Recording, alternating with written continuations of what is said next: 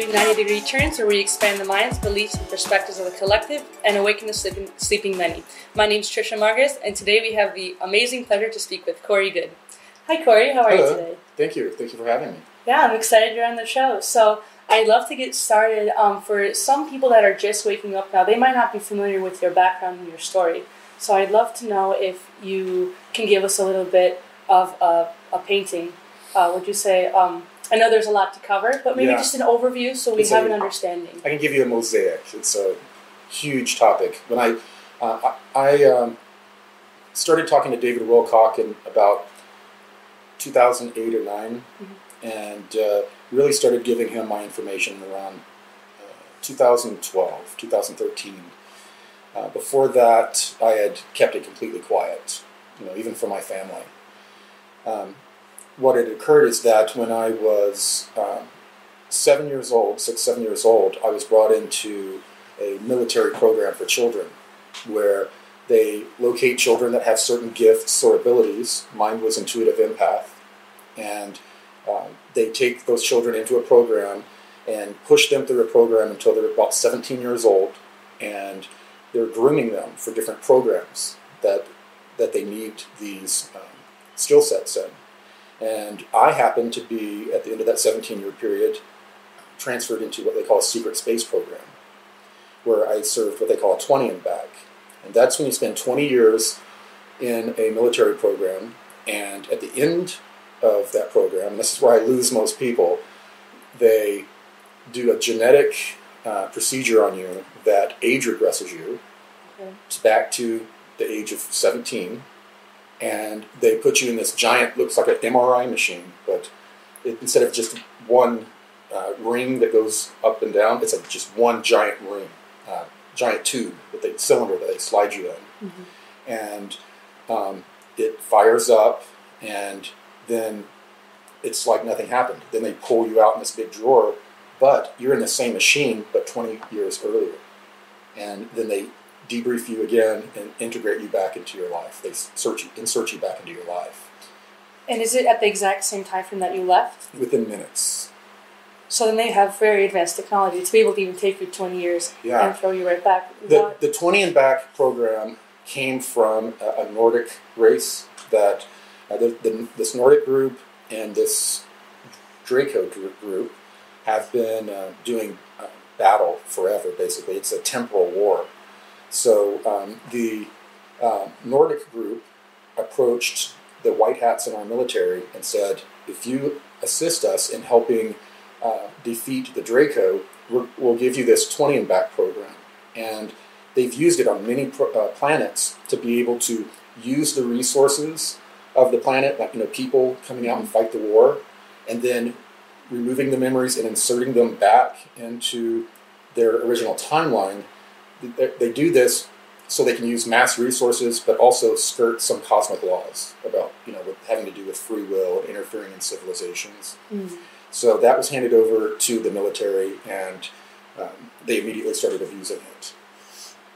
Okay. So then when you were younger and you kind of got funneled into this space program, did you have any choice in the matter? No.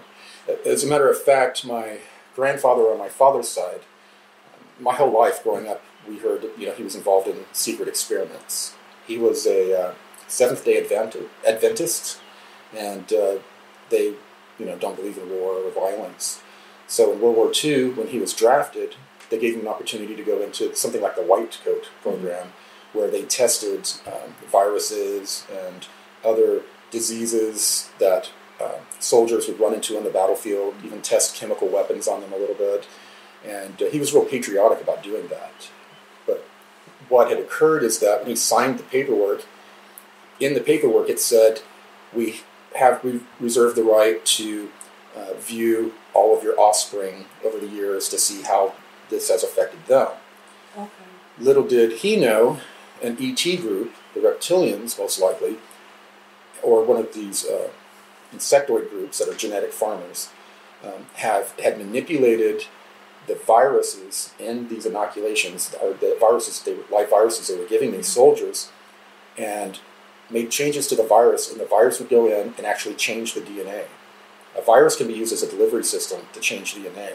That's how a lot of these genetic farmers, they've upgraded our DNA. They'll release a disease, and it'll kill off the genetic, what they consider genetic weak, and the more robust genetics, they then manipulate with that virus, and therefore that's an easy way to change an entire population. The ones that die off, obviously, they're not going to go further. Yeah. Interesting. Wow. So when you're referring to when you were younger, that's the MyLab program. Yes. Correct. Stands for military abduction. Okay. And so you went from there, and then you started doing the 20 and back. So in this 20 and back, I mean, where do we even begin? What was the first thing you remember when you got to this 20, to the first, I guess, the beginning of this experience? Well, I was immediately brought to a scientific research vessel where they wanted me to serve. I had been trained specifically to interact with ETs, but also to interact with scientists and help when they have all of these different programs. I had an intuitive ability to have them work together, and I could find ways that their science or their scientific experiments or programs would mix and match together in ways that they never would even have imagined. So I had all of the training, and they brought me up to this vessel, and the captain is a U.S. Navy vessel. The captain said, "No, I'm not going to have another one of your children crying for mommy on my ship." He said, "No, I won't have him on." So they took me from that location and entered me into what they call an intruder, intercept, and interrogation program. And I was almost for a year I was in that program.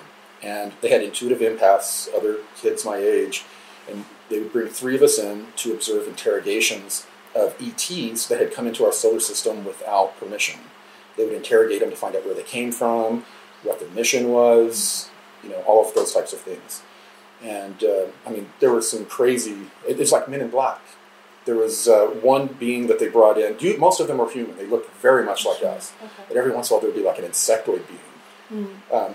These insectoid beings, when they were developing on their planet, you know how some animals can camouflage themselves, they have different abilities to help them hunt. Well, this species just happened to have the ability to affect the consciousness of their prey. So if I would make, like if I was one of these insectoids, I would make myself look like a really attractive, of whatever species I'm hunting, and they would come towards thinking predator, it could be a mate or something. So as that species evolved on their planet, so did that ability. So these insectoids, they can be in a room or in a stadium, that large of an area, standing up there, and everyone will look at them and see them as a human because they project that into the people. They can even affect technology. Okay, so it's a kind of a disguise. It is. Just as a front. Yes. But then truly they're an insectoid being. Right. Do they look like giant ants, giant mantises? This particular one looked like an ant. Okay, interesting. It's an ant being. And the one that they were interrogating, this one I'm talking about, they had pulled him out of a high-rise building in Manhattan where he was an executive in a corporation and was living amongst us. And they pulled this creature out, and he was very resistant to the interrogation.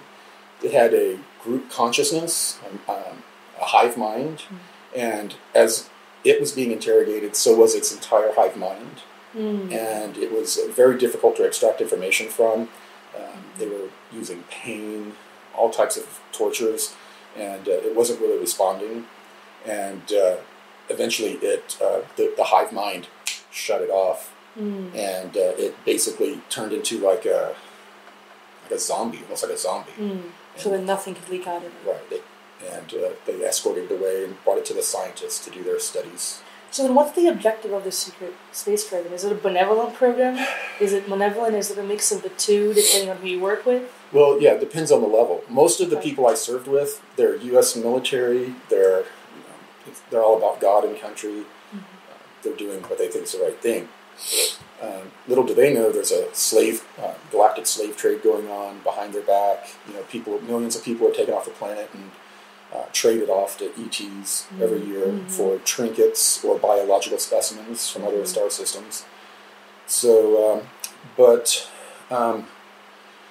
for the most part, the people that are serving they have good intentions, but the people that control them, they'll be sent on a mission and they don't really know everything about the mission. They're getting a need to know, and they think they're going out to do a scientific experiment when they get out to a location. And then another group will leave the ship with cargo craft and then come back with, secret cargo. So there was that kind of thing happens on naval ships, as well. So there's just a lot of working parts to the entire, it's like a clock, right? You have all the different gears, and everyone's kind of assigned to their section. Yeah. And it works in unison, but maybe not everyone knows the whole picture. Yes. Just by being one cog in the machine of it all. Yeah. So the secret space program was set up during the 50s and 60s for the most part. Was designed, and then it came to real fruition in like 1979, 1980. The way that they financed it is that they had found information by using these craft before they had built a program. They had just experimental craft. They had flown out and they flew to the back of the moon, and they found signs of a solar catastrophe. You hear a lot about this Luna city on the far side that's made of glass and glass spires. Well, it's not really a city. It's ejected from the sun. It's like, when you're blowing glass and it's all hot, it's like someone took that and just threw it against the wall, and it splattered on the back of the moon, and some of the spires were some of that ejecta that hit, and then they just kind of bent over and spiraled as they were coming into the moon. So they found also remnants on Mars of this catastrophe and other places. And then they came back to the UN, and they told every country, if you give us like 1 or 3% of your GDP every year, we'll build out a, what do they call it? A preservation, it's not right, it's kind of a preservation of species kind of program, to where they said they were going to build bases in our solar system and bases in the closest 13 stars to ours, to where we would, preservation of species is what they called it. And they said every country that contributes, you'll be able to give a certain percentage of your population over to be saved when this great catastrophe comes. So that is how they started the program, and that was the guys. And that's one layer of the secret space program. That's what they're working for. But it's ran by a cabal type network, and there's all kinds of very nefarious stuff going on. Wow. Thank you for sharing that. Sure. I haven't shared that. I received a lot of information on the moon. The only person I think I spoke to a few people around here about it, but this is the first time on camera I've really talked about it. I gave David Wilcock a briefing about it recently.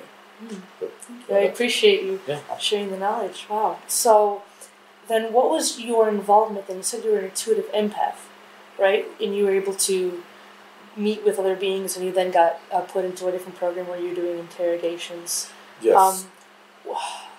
There's so many questions to ask, but I guess we could start with how did you feel about this? As a human being, okay, you had a life on Earth, and then you got taken to the secret space program. Are you in a base? Are you on a planet when this is happening? Oh yeah, this was a base. You're okay. Yeah, and we spent time on the moon. There's a detention facility on the moon. And it's above ground, underground? Underground. Yeah. So then, how are you feeling at this point when you start this program?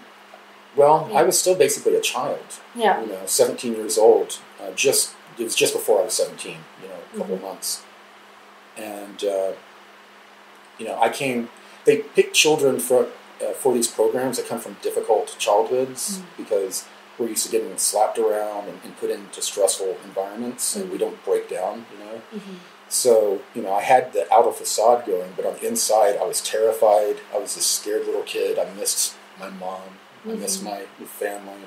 And, that slowly waned. It's 20 years.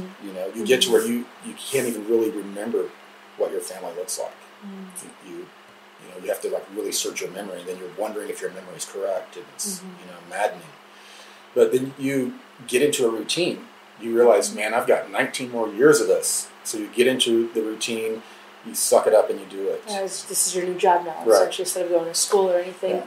this is your...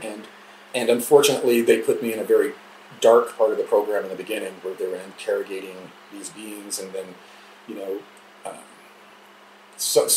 most of the people that worked on this base were total sociopaths. You know, they tortured these beings to get information out of them, and they had no soul. And they were bringing in these young, intuitive kids, you know, and you know, they liked to, you know, kind of berate us and treat us badly because we were more kind of spiritual. We were the other side of the coin, and balanced. They just couldn't help it. So, you know, it was very rough. That was my first, like, almost around 10 months. And then they changed captains on the research vessel and station, and then that's where, you know, I spent the rest of my time assigned there, but they loaned me out all the time because intuitive empaths were highly desired, especially ones that had a good record. Those of us who were proficient, we were loaned out to other programs all the time. Even programs to where you do remote viewing and you touch, you know, like a cathode diode type panels, like metal plates that you put your hands on, and then you go into your meditative state and project your consciousness through, and it amplifies. And they use that type of technology to get past etheric defenses for ETs and humans. And you even, when you're enhanced with that technology, you can kill people. You can affect their physiology. Just with the energy of it all. Yeah, you affect their physiology and make them stroke out or... Wow. So they were doing hits. You know, they had hit lists. And they had people sitting there in chairs just killing beings and killing humans. Wow, so did that really weigh on your soul when you were going through all that? Did you feel like, it was sickening. It's heavy. A lot of the real sensitive people, as sick as this sounds, to be able to be around these sociopaths and to be able to, I mean, it's not like if they said, you know, put this person in a chair, we're going to work on them. It's not like you could say, no, screw that. You know, I mean, you had no choice. Yeah, you really had no choice, and it was the control system they had. You always have a choice, but you didn't feel like you did. What would happen if you decided to say, I don't want to do this anymore? Would you just essentially ring the bell and get kicked out of the program? No, they take you and re-educate you. So then have to reprogram you further. Yeah. So there really was no way out until 20 years was done. Right. Yeah, if you show signs of resistance, they'll blank slate you, which is wipe your memory, like Men in and Black. Start you over. Yeah, like Men in Black. Wow. What other kind of technology did you see while you were on this base? Well, also on the ship, I saw weaponry technology that they used. They used torsion field, basically like cannons or arrays that they would aim it at a enemy craft or location and fire, and it would just twist time-space all the way where the object is. And after they turned it off, it would look like someone took a Coke can and like that. They could take out entire ships or groups of ships. They had one weapon that it shot lightning bolts. There was a person would sit in a chair, and there was what they called a kill cone that went out. It was a field that shot out from a node, and it spread out into a cone. And anything inside that cone, when they pushed the button, that field made it electrically conductive, all the space. And then they would hit a button, and everything in that kill cone, like lightning bolts, would hit them and destroy them. Wow. So is this used for galactic warfare there? What was the objective of using all these weapons? Well, I mean, because here on Earth we're pretty primitive in our weaponry. Right. So to hear this, some people might just be completely jaw on the floor. I talked earlier about the slave trade. Before we developed our space program, Solar Warden, to police our own solar system, these ET groups, marauders would come in, they called them, would come in, and sometimes they would take an entire village out in a third world country. An entire village gone, and then off they go into the slave trade. So we developed the technology to be able to defend our planet from these types of beings. Okay. But what happened was the Cabal said, these beings really want our people. You can make a deal. Commodities. So they then started trading humans off themselves. They have people down with checklists. What do the ETs want? Oh, you know, blonde-haired, blue-eyed girl. Whatever. Yeah, we can find some of those. And they make a list, and then they send out the lower groups that are in the human trafficking field that know nothing about ETs. They don't know anything about it. They don't need to. All they need to know is they need a blonde-haired, blue-eyed person of this description or whatever. So they snag them, and then the person ends up being brought up into one of these ships and sent and traded away. So then what are they being used for? Depends on the race. Believe it or not, I mean, there's the sex aspect. The women of this planet are seen as fairly desirable. But also the men and women of this planet, we're great engineers. We're very intelligent engineers. They will take engineers off planet and trade them away, and they end up, designing and engineering for these ET groups as slaves. So they use them as actual slaves, and in some cases, they consume them. That's true. The way I found out about that was a pod was opened, and there were a bunch of dead bodies in it that had no hair. They'd all been cleaned, and they were filleted, and they were being sent off like meat. Sounds almost traumatizing to realize that happens. It is. So, in this third dimensional reality, we deal with duality, right? So, on these ships, like we mentioned earlier, that depending on who you work for and what program you're part of, it could be benevolent or malevolent.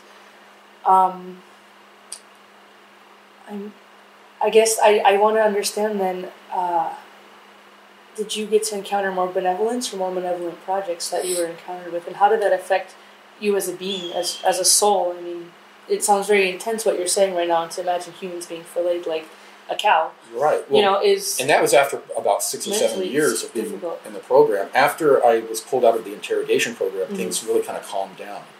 I was working with scientists. They liked me because I made jokes. I would make them laugh, and they liked me also because I solved problems. I helped them solve problems by intuitively bringing people together and bringing up topics that made light bulbs go off in their heads, and then they would go off and talk, and and the scientists, there was a lot of downtime between experiments. They would talk, we would talk. So it was pretty boring, to be honest. It was boring. And, the portholes were like this big, on the ship. And, one of the duties was there was a section of the ship that I had to keep clean all the time. You had the squirt bottle and the rags, and you're cleaning. And there was this one little porthole, the same spot in one hallway that I always cleaned. And where the porthole was, where you could look through it, there was always forehead grease. Where people just leaned their foreheads. And there was always the forehead grease every time to clean off. But it was pretty boring. We did a lot of redundancy training. So if one person gets hurt or one group gets taken out, we can do the same, or at least moderately do their job. So there's a lot of weird training. It's like 99% boredom, 1% terror. But as far as them being benevolent or malevolent, the program seemed more immoral. They were scientists. They were trying to develop all types of biological technologies and actual electronic technologies, and very often they crossed over. So they were doing experiments. Most of the scientists that came in, they didn't do 20-year tours. They would come in. Some of them would do 6 months. Some of them would do like 3 years. And they would come in and do their job, and then they'd be gone. And so there was a cycle of people coming through. There were lots of turnover. Yeah, and sometimes I would be gone for many months. I'd be pulled away to be sent to a different group to assist them. But that was always my station where I was assigned. So you're mostly on the ship then, and if they wanted you other places, you'd be sent off. Wow, so what did this ship look like? Is it like anything we've seen in... like in the sky, or I'll try to get you an image. Actually, we did a 3D version of the USS Sommerfeld. It's a research vessel. The Marines that would get assigned to it for security, they hated it because they wanted to be assigned to like a real military vessel. This was a research vessel. Mm-hmm. They called it a hot dog. It didn't really look like a hot dog. It was a long cylinder with these little half cylinders of a smaller diameter on the sides. Okay. And to the Marines, it was a derogatory term. They would call it a hot dog. Mm-hmm. But and it usually there would be anywhere from 200 to 300 people assigned to it. But it was you could reconfigure the ship. The ship came apart, and there were all of these modules that would be pulled out. So it could be set up to do a whole bunch of scientific experiments, or if they needed us to just transport a bunch of people, it could be turned into like a troop transport, or transporting just materials. But it was, they could configure it any way they wanted, and that was one of the big things I had to do after they would bring in new sections. They would say, okay, this is going to be set up for these types of experiments. So then we would go into storage and we'd pull out basically the walls, the doors, and all of that, which were modular.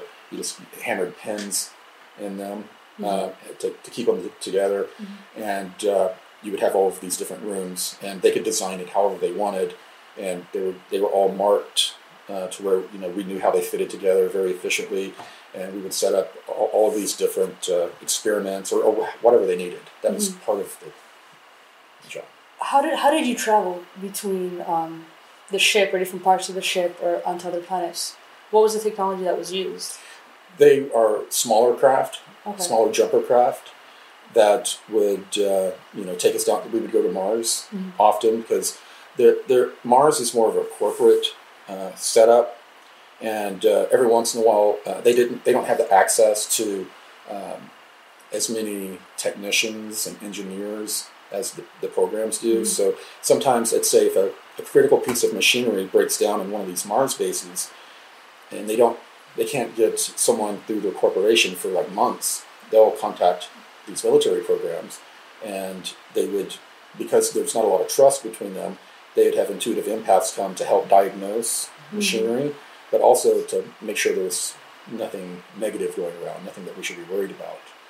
And so we would go and spend sometimes weeks fixing machines. Sometimes we'd go in for a day.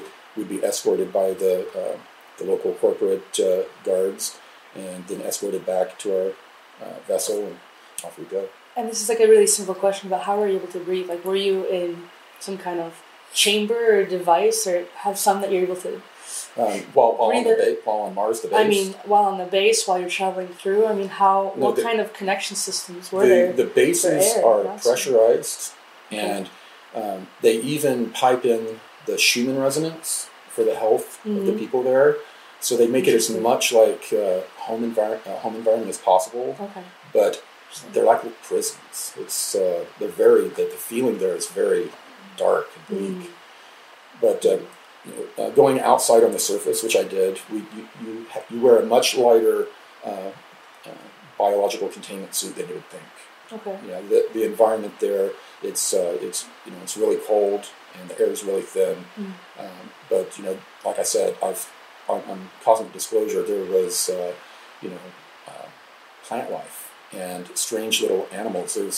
There was an area they were clearing out to put a security outpost, and I was walking around the outskirts, and there were these kind of like shrubs, almost like trees, and they had purple, a lot of purple in them, and they had thorns on them, and like real big thorns, and they were like colonies. It's like the root system grew and they popped up, sprouted up, and there was an area of those, and I was standing observing the plants, and then I saw some little movement in the dirt, and up pops this little head, and it takes off flying. I didn't think anything could fly in that light of an atmosphere, but it took off, and each time it flapped its wings, it went peep, peep, peep, and it looked kind of like a bat bird, but it was real small.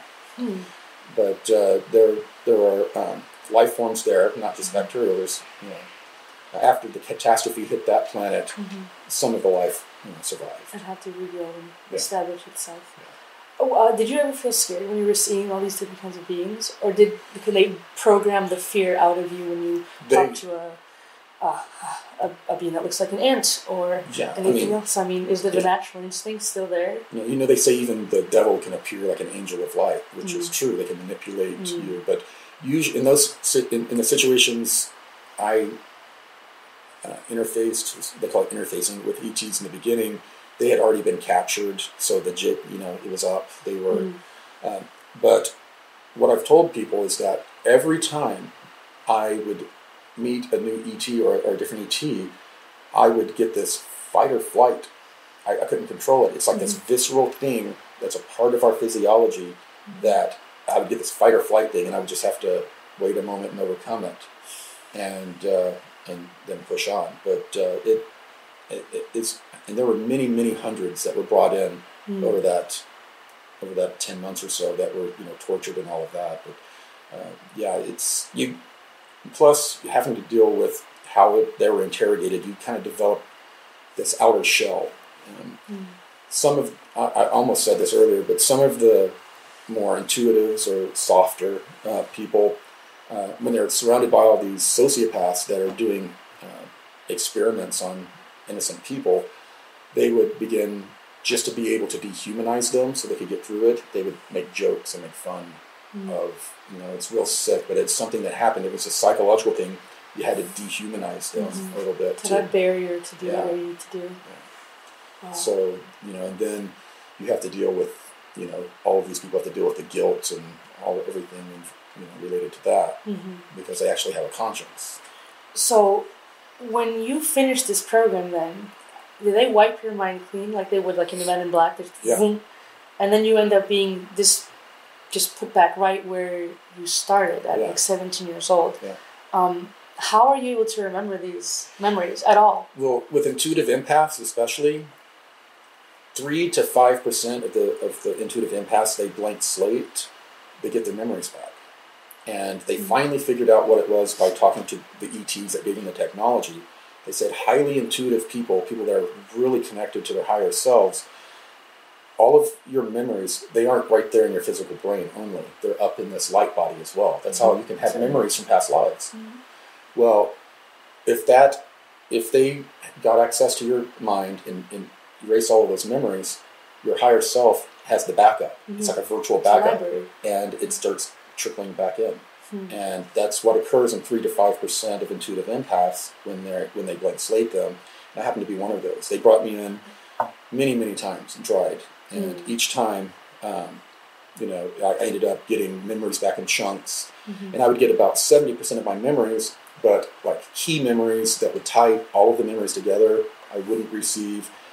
Some of the program they gave me to where I was able to recall being on the research vessel, but if I would look at a name tag and it would be kind of blurred out, or the person's face is gone. It's just like skin, in the memory. There's certain people, they were so highly classified that not even the people that worked under them are allowed to remember what they look like. That's interesting. Yeah. Wow. So that kind of stuff stuck, but it wasn't until I had a detached retina in my left eye, and I went in for surgery, and the trauma of the doctor hitting me with a needle in the eye, my eye wasn't numbed. He waited too long after putting the drops in. It sent me into this. It triggered all of the memories that were missing that came and tied everything together, and it was extremely traumatic because I had memories of, people being in cages, people, screaming at us, "I'm a human. Why are you doing this to me? I'm a person." As they were being, sent off to this, slave trade. All of these types of things, and it was really. I became almost suicidal. I can only imagine. It's extremely heavy, the things that you have to deal with, and at that young of an age too. Even with 20 years of experience through it and back. Yeah. But this was like when I was around, I think I was around 40 when I had the eye incident. And then, everything came back and I was in really bad shape. And one morning, I get up really early. I was clicking away on my computer, my laptop, and these beings appeared in my living room, and they were about this tall, and they looked like Oompa Loompas.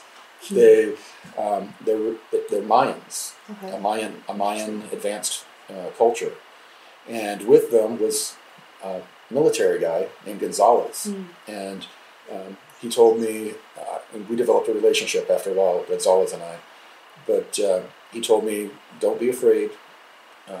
The memories that have come back are very destructive. They're here to remove some of the memories, and the memories that remain, they're going to remove the emotional energy from, so that you can revisit them without the trauma. As an observer. Right.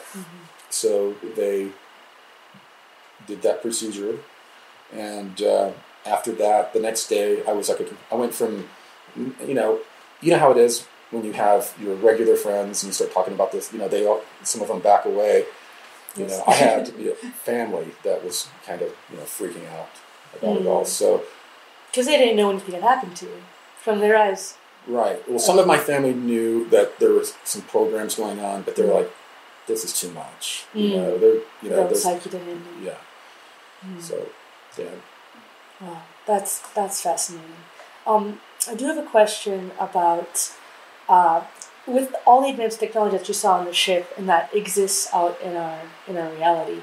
Did you ever consider the idea that maybe the memories you have could have been like implanted in some sort? Like, how do you know what you know is really truly yours? Other than other people that I served with, having contact with them, and other people that served in the programs, everything matches. And it being, I had memories of looking at myself at like 35 years old in the mirror. When I was 17 years old, and I had memories of seeing myself at that age.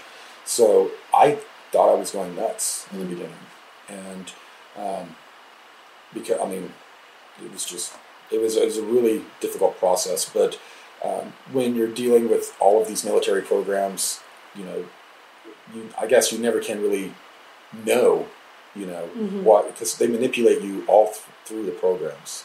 They're constantly controlling your mind. So you can't tell, like not being able to see that a certain captain's face, that is programmed in there, and there's nothing I can really do about it. You can't override it. Even the ETs were trying to override some of those things, and it was a different ET race that had given us the technology. So, some of those things were really, really removed. But, it's just my reality. It's I have these memories. I have all of the physical issues that go along with serving in a 20 and back, the problems with the eyes, the problems with your neurological system from being immersed and bathed in these heavy electromagnetic fields all the time. So all of the people that had served in 20 and backs have these same types of symptoms. Okay, interesting. So, wow, thank you for clarifying that, because many people might not, if they haven't heard of this before or anything, they might want to understand. Is this really yours? How do you know? But, to be honest, some of these ETs are so advanced, they can create sub-realities that you think are real. So, who knows right now? How do we know this is real? That's a trippy thought. Yeah, it really is. So, when you get to a point to where your mind gets screwed with so much, and especially these weird temporal things, you get involved with you're traveling through temporal space, you get like temporal dementia, it messes with you. There are all of these different things that you have to learn to overcome. And when you're dealing with these real weird temporal things, a memory that you have, how do you know it was on that timeline? It gets really weird when you realize how all the timelines work, and that there are so many timelines that they've kind of stretched out time and created all these timelines to have all of these different resources to fight the enemy. Because this isn't a war over space, it's a temporal war. They've been fighting this temporal war forever, basically. Wow. Well, thank you for sharing this. So I'd love to get into the Mayan beings, and where did they originate from your understanding? They're in our local 52-star cluster. During the time when they were really having a difficult time, not only with the Draco, but they were having their sun was going through its cycle. A large number of them, for preservation of species, were brought to Earth. Earth has been used as a colony for people from different planets. Many times. The Mayans were brought here, and I don't remember how long they were here. They were here for a long time, and they started intermingling with some of the other tribes and really growing, and their numbers started growing. And when things were safe, when everything was favorable again in their local star system, the ETs that brought them here came, retrieved them, and brought them back to their planet. And interesting. So that's how they disappeared. That solves the mystery of how they disappeared then. Yeah, but there have been a lot of other, going back, about 500,000 years, many other refugees that have been brought to Earth, and that's what most of us are. Yes. We're from these refugees that a lot of times they would bring a refugee group, and if they mixed with another group genetically, they would come back and they would take the genetically pure or the ones that they considered fully their race, back, and they would leave the remnants. And those remnants would, carry on as much as they could that civilization or pass on the information. So were the Mayan, were they of a higher consciousness? What was their purpose here on Earth then? Were they trying to raise the vibration? Or I think while they were here, they were more like refugees from what was going on their planet. Oh, I see. Soon after they left here and went back, there was a situation to where their solar system had a solar flash, a series of them, and it weakened the negative forces enough to where they went in and they fought a hundreds-year war and recently won. Like within the last few hundred years, and now they are liberated and they're assisting us. Oh, fascinating. Hey everyone, thanks for tuning into the part 1 of a part 2 series with Corey Goode. The part 2 will come out next week, so stay tuned for that. And don't click that exit button just yet, because we've got a quick little video about the Dimensions of Disclosure conference coming up at the end of August in Ventura, California. So check it out, and I hope to see you guys there.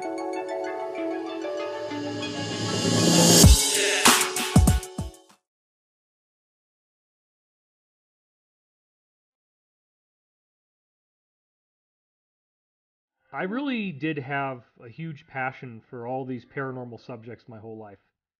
Where my awakening really took off, that a close friend of mine showed up one day, and he was white as a piece of paper.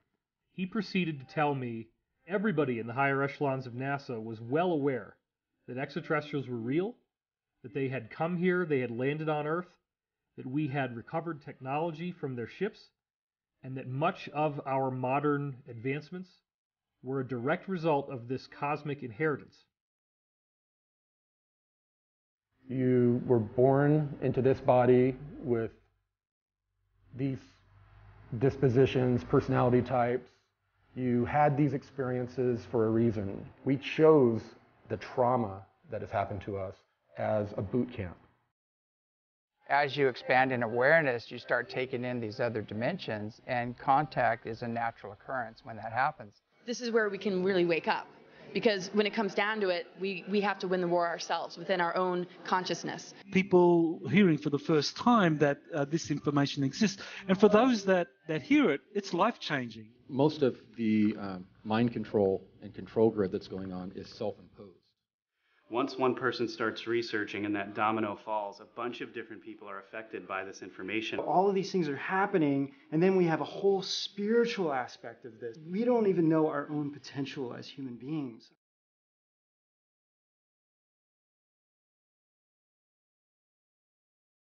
We must be aware that there's always spiritual warfare going on.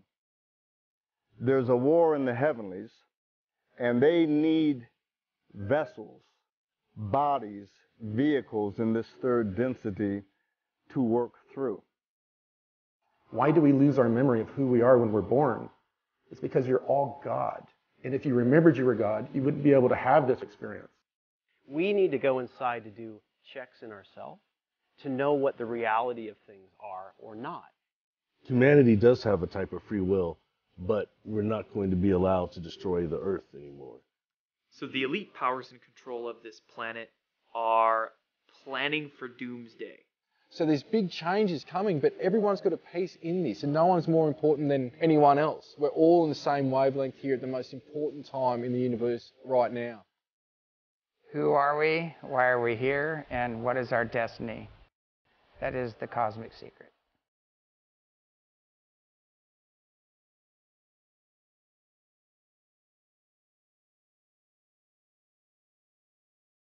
Dimensions of Disclosure is a 3-day conference located at the Ventura Beach Marriott in Ventura, California, starting August 23rd and ending Sunday night, August 25th.